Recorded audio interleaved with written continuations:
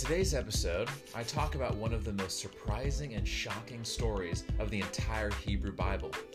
It's a popular story, but because of the time gap between us and the time this book was written, most of us actually completely miss why this story is so shocking. And so today I'm going to tell you why this story is shocking and what we have to learn from one of my favorite stories of the Hebrew Bible. And it just so happens to be the first story that I ever read of the Old Testament in the original Hebrew language when I started learning Hebrew. So today we're diving into the story of Ruth.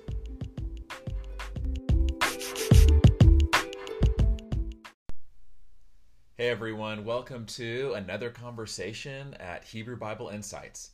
Today we're talking about what is, at least for me, one of the most surprising, shocking characters in the entire Bible. And what's even more interesting about this is that this character is actually, I would say, relatively famous in the Bible, but for most Christians, most people who are reading the Bible, we don't realize why this character is so shocking and so surprising. And before I tell this story, there's only one thing you need to know, is you need to know who the bad guys are. Now that might sound like completely unnecessary. Why do I have to say who the bad guys are and who the good guys are? But, with very ancient stories, we actually sometimes we don't know. We're totally unaware of who bad guys are and who good guys are. So whenever we watch a TV show or a movie, I would say pretty much most of the time it's extremely easy to know who the bad guys are.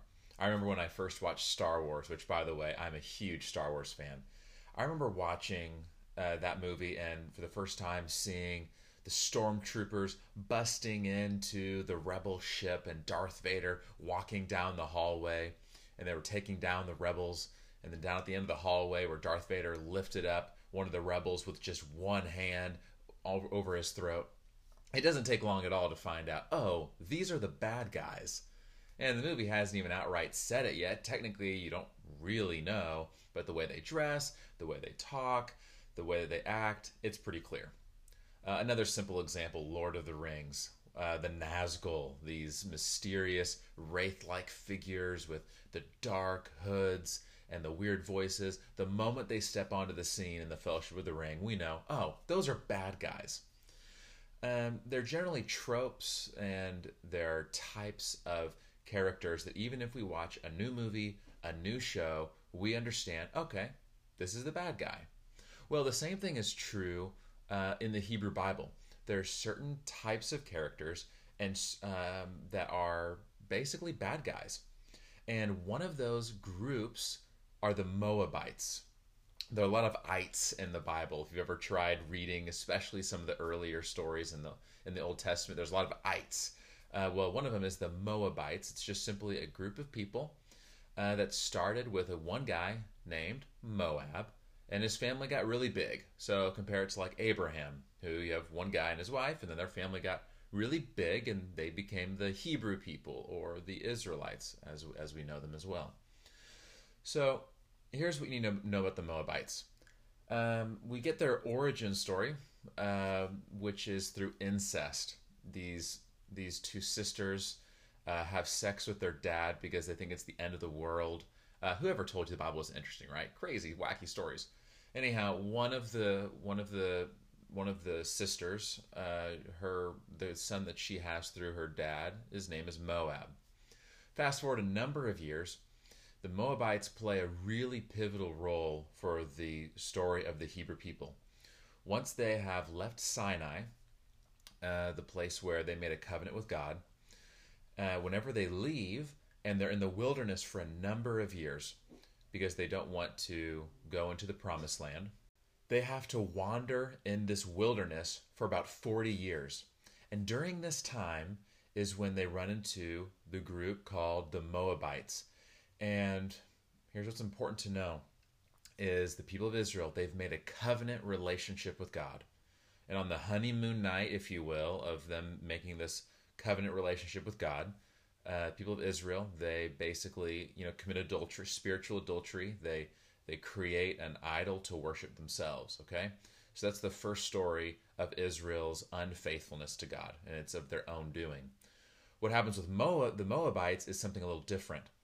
A number of the Israelite men, they go and they sleep around in Moab with some of these Moabite women, and one thing leads to another, and suddenly you have a number of Israelites who are bowing down and worshiping the gods of the Moabites. So what happens here? This is the second story where the people of Israel have been spiritually unfaithful to God. It's also the first time that a foreign group of people have led the people of Israel to be unfaithful to God. And so from this point forward, this is the first instance when you have that type of thing happen. And Moses makes a big deal about it. And he even says that the Moabites shall never enter into the assembly of God. This is not going to happen. You get a famous story with Phineas, if you want to dive more into that in the book of Numbers. I think it's chapter 25. Pretty interesting story there. God makes a covenant with him for what he does to stand up for God. Anyhow, so this is a bad tale that ends up repeating itself with all the different foreign groups from then on. So it seems to me, in my perspective, that when this law that comes in Deuteronomy that says no Moabite will ever enter your assembly, don't let them do this, is God's making a really big deal out of a major offense that's happening. So from the rest of the story forward, anytime that you see Moabites or the land of Moab, what you're thinking is these are bad guys. These are people that they're born of incest, and they lead Israel astray from following the one true God. All right, are you with me? So now let's dive into this surprising, shocking story. And whose story is it? It's Ruth. I love the story of Ruth. My Hebrew teacher, Mora, as I call her, it's the feminine word for teacher. She's been like a grandma to me. I remember the first time I ever read the Hebrew Bible, I was reading the story of Ruth with her in her office. And it was so much fun getting to do that together. And in fact, she wrote a biblical Hebrew grammar, a way to learn biblical Hebrew, by taking you through the book of Ruth. And so we read that story together, and I love getting to... I'd already known modern Hebrew at this point, but it was fun getting to learn now the nuances of the ancient version of biblical Hebrew. And so we were talking in modern Hebrew together, and while we're reading the story, and I'm asking questions and learning some of the differences between the ancient form of the language and the modern. And I started to fall in love with this story. And it's a very popular one because it's one of the few stories in the Hebrew Bible where a female is a main character in the story. So it's probably why a number of you might know this story.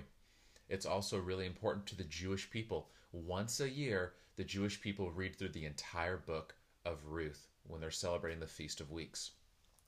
So in this story, the way I used to think about it was this, and maybe you feel the same, is this is a great story about a woman who lost her husband and took care of a widow. She was really just a good person, really good person. She had bad things happen to her. But then she became she treated other people well. Great story. Okay. While those things are true, there is so much more going on in this story that we probably, as 21st century Americans, just don't really think about. We don't realize. Here's what happens. The very beginning of the story of Ruth opens up like this. There's a husband and wife, Elimelech and Naomi, these two main characters. They and their two sons, they leave Israel because of a famine. And where do they go? They go to Moab. This is one of the first lines of the whole story. And for any ancient Israelite reader who's reading this story or listening to the story being told out loud, this is where you gasp. This is where you say, "What are you doing? Why are you going there?" This is like going to Mordor. This is like hearing that you have some hobbits who are having a hard time in Hobbitville, in the Shire, and they decide, let's just go to Mordor. It's like, no, stop. What are you doing? Yet that's where they go. And they go into Moab, the place of the bad guys, and then things get even worse. Their two sons, Machlon and Chilion, these two guys, they end up marrying Moabite women. And look, if you haven't been gasping already, now it's just like you're losing your breath, your heart rate's going up. What are you guys doing? Don't you guys know our story? Don't you guys know that they're the ones that they led us to unfaithfulness away from God, and we're never supposed to let any of them into our assembly? And they spend about 10 years there. And during that time, the two sons, they actually end up dying. There's some late Jewish scholars who talk about their death.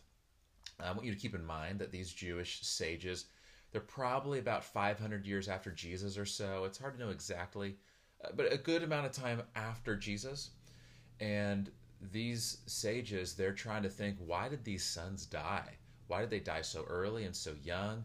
And for them, they said, here's why. Because they married Moabite women. That's why they died so early. And in fact, the meaning of their names in Hebrew means sickly and something like a faint or weak person, right? That's what their names even mean in Hebrew. So just a fun little side note for you there, for you nerdy folk. But going back into our story, once these two sons die, the famine seems to go away in Israel, and Elimelech, he also dies. So all you have now is the wife and these two daughters-in-law, who are now pretty much not really even connected because, well, the sons are dead, and they end up going back to Israel. And Naomi, as we know, or right, Naomi in Hebrew, but Naomi, she tells Ruth and Ruth's sister, go back to your people, go back to do your stuff. And this is the famous line where Ruth says, no, your people will be my people, your God will be my God, where you go, I will go, where you stay, I will stay. Right? She says that whole famous line. And so Ruth, she says, your God is my God. You have a Moabite woman who chooses to commit to the God of Israel, to the one true God. And she chooses to stay with Naomi. Now, I want you to think about this whole story thus far. For any ancient Hebrew reader, just like anyone else who watches a movie where they're bad guys, what are you waiting for? Well, you're waiting for them to do something bad. Because there's often this tension in the beginning of a story or a TV show or movie. Maybe, there's one you have in mind right now, where the bad guy's introduced, but nothing bad has happened yet. You're just waiting for that to happen. You're waiting for the first instance. One idea randomly comes to mind. I remember watching the Joker movie that came out recently, and it shows you how this really a regular guy who has some sort of mental illness becomes the Joker. And you know he's going to become the Joker, and you're just waiting for the first noticeable evil thing that he's going to do. Most of the beginning of the movie is showing how he's mistreated by society, but he ends up becoming this bad person. But you're waiting. When's the first time he's going to do something? And the first scene of the movie where he ends up killing someone is shocking, and it's crazy. So with the Moabite, we're expecting, okay, here's Ruth, this bad guy. I'm waiting for her to do something bad. I know it's going to happen. It has to. And yet what ends up happening is this, is you have a Moabite saying, I'm committing to the one true God. And you're thinking, hold on a second, that can't be real. That can't be real. And then you have this Moabite woman who, in that society, being a woman, not married, that's a very weak position to be in. It was just simply how things were. If you want to be established in society, you got to be married. And she chooses to stay with an older widow. So her mother-in-law, look, just being honest, being real about that time and her age, like, she's not going to get remarried. And so there's nothing she wins by staying with Naomi. And yet that's what she does. She says, Naomi, I'm staying with you. I'm going to take care of you. I'm going to help you. I'm going to love you. I'm going to go out into the fields and I'm going to gather grain. I'm going to do whatever I can to take care of you. And that's the story of Ruth. And so as the story progresses, as an ancient Hebrew reader, you're thinking to yourself, at what point is she going to do something bad? At what point is she going to do something evil? I know it's going to happen. It just has to, right? She's a bad guy. Yet instead, not only does she not do bad things, she does great things. In fact, she is described as being a woman of, I'm going to use another Hebrew word here, it has some non-English sounds, a woman of chesed. This is an intense word of love. It's a love that is deep committed love, covenant love, love that goes above and beyond. And scholars are really confused why she, as a foreigner, a non-Israelite person, would be described as someone of chesed. Yet her life is one that models a way of loving others very well. In fact, one of the biggest things that God has an issue with Israelite people that he speaks through the prophets, Isaiah is a great example, He says time and time again, I want you to lift up the case. I want you to go and petition for and create change for the widows. There are other people groups like orphans as well, but the widows is one of the things that matters so much to God, and the people of Israel aren't caring for them. Yet here you have a story where Ruth, a Moabite, a bad guy, she comes into Israel, commits herself to God, and she loves a widow even when she has no support system herself, when she has no husband, a very low place in society. That's the story of Ruth. And if you're going to add one last stamp of approval on Ruth's story, what we find out is she ends up getting married to a man named Boaz. And at the end of the story, they give you a very short genealogy that's very important. That Ruth and Boaz, they have a son named Obed, and they have a son named Obed has a son named Jesse, and then one more down. There, Jesse's son is David. What David? King David. One of the greatest kings that Israel would ever have, but more importantly, is that through that same line is where King Jesus comes. This story is not supposed to happen because Ruth is a Moabite woman. She is never supposed to enter into the assembly of God. It was made very clear in Deuteronomy, I think it's chapter 23, verse 3, never supposed to enter the assembly of God. Yet here she is. Not only has she entered, but she is also now part of the line of the Messiah, of King Jesus. This very short story called Ruth, which you can read in a matter of probably 10 minutes, it's very short, is one of the most shocking, surprising stories in the entire Hebrew Bible that has been challenging ever since it was written. But if we don't understand who the bad guys are, we actually miss how significant this story is. So when I reflect on this story, what things come to my mind? One of the first ones is this, is that I want to make sure that I'm careful and holistic in how I read the Bible. Because there's a line in Deuteronomy that would make things seem very clear. God says, no Moabite will ever enter your assembly. And it seems, okay, that's exactly what God has to say about Moabites. But if you don't read more of the Bible, you don't realize, okay, there's something else going on here. Because you have the story of Ruth. So, there's more I want to read. This doesn't mean that God is just, contradicting himself and doesn't know what he wants. It just means that the Bible's a big story, and we want to make sure we hold off on making bold claims and just running with things before we read the rest of the story. So that's one takeaway. Another takeaway I have is this, is I know that from the very beginning of the story, God wanted his family to be one where all nations were present. This is made clear from the very beginning. Genesis 1 through 11 is not about the Hebrew people. It's about all the world. Genesis 12, from the very beginning of the Hebrew people, God says, I want to bless all the nations through you. The prophets, multiple times, they say things about how there's going to be this great mighty mountain where God will reside and all nations will come and all nations will be together under God's rule. It's very clear throughout the whole story that this is going to be an all-people type of thing. But even during Israel's history, though, there was a call to holiness. And often what that meant for the people of Israel is that they were supposed to be separate from other nations. And this created a really strong tension. And so it led many Jews, especially the farther you go down in Israelite history, especially by the time of Jesus, where Jews and Gentiles, Gentiles being non-Jews, non-Hebrew people, they don't interact. You don't interact with these type of people at all. And the story of Ruth is a very challenging picture in the middle of that type of culture, where you have a Moabite person who is in the assembly and is someone of the people of God. And so for me, this is another story that foreshadows how King Jesus will initiate a new covenant that is explicitly for all people. And as Paul famously says, right, how no longer is this a male or a female thing, a master or a slave, a Jew or a Gentile. And he goes through this list, right, that we are all one, we are all equal in Christ.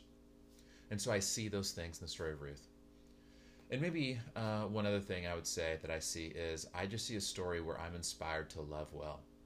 When I think about and I try to imagine what it would be like to be Ruth, to be someone who is a Moabite, who you move to a foreign country. Any immigrant, I imagine, can probably relate better than me on this, right? So imagine someone who's an immigrant to a new culture.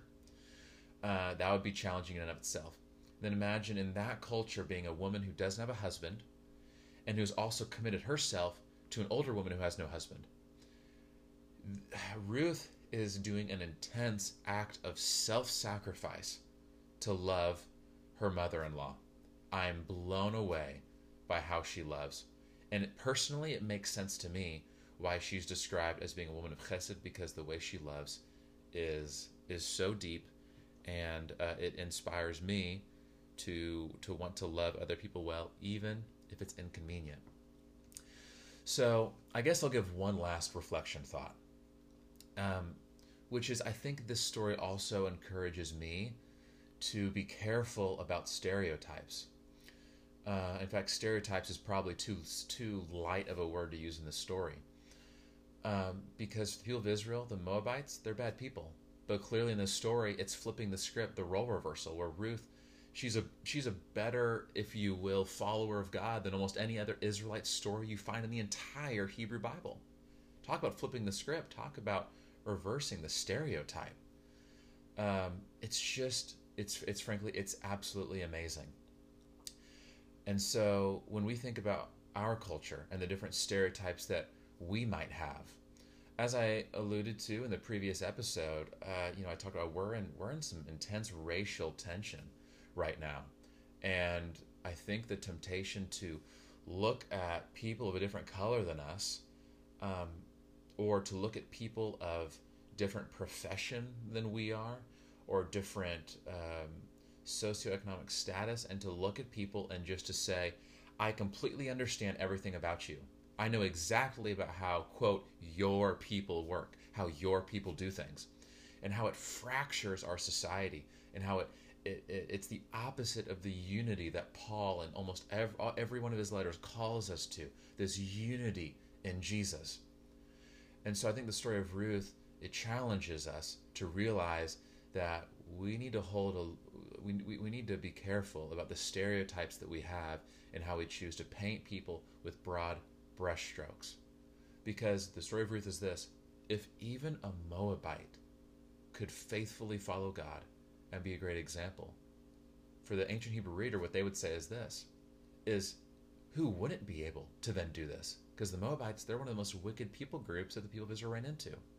So no matter what our categories are, and I know we all have different backgrounds, different experiences, it might be hard for some of us to say, this is what I've experienced, right?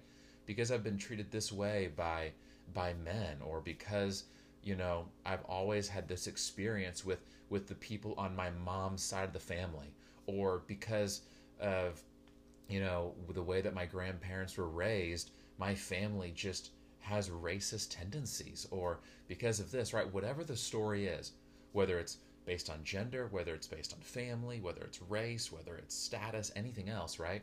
How can we as Christians embody the love of Jesus in a way where all we're thinking about is, I see these people as people who God loves? So there's a lot to the story of Ruth. I love this story, and I fell in love with it ever since I read it with my Hebrew teacher, Morin. And there's a lot, even the story we didn't cover. I would encourage you, if you're interested, read the story again for yourself. And now understanding some of the Moabite history, read it again with that in mind. And a fun fact, you'll notice this: most of the times that the name Ruth is written in the story, most of the time, the author says Ruth the Moabitess. The author is unnecessarily reminding you that she is a Moabitess, that she is sort of a person of Moab. So anyhow, I hope that this story encourages you as it does me, that it challenges you as it challenges me to love other people well, in a deep, real way, even when it involves self-sacrifice. It's something I strive to do, and it's something I want to do better in my own life.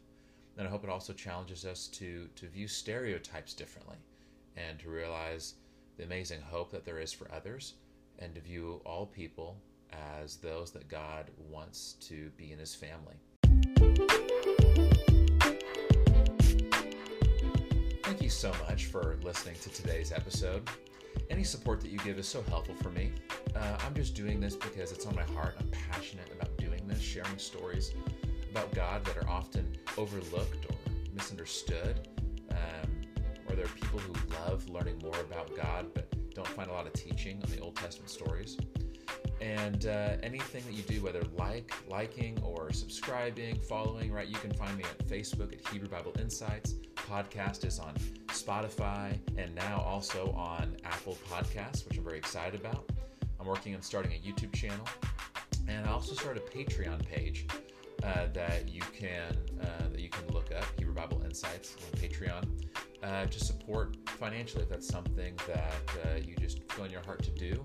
That enables me to spend more time and energy and to get resources that help me produce great content about these ancient stories and poems that show us more about the heart of God. So thank you so much, and I look forward to seeing you in the next conversation.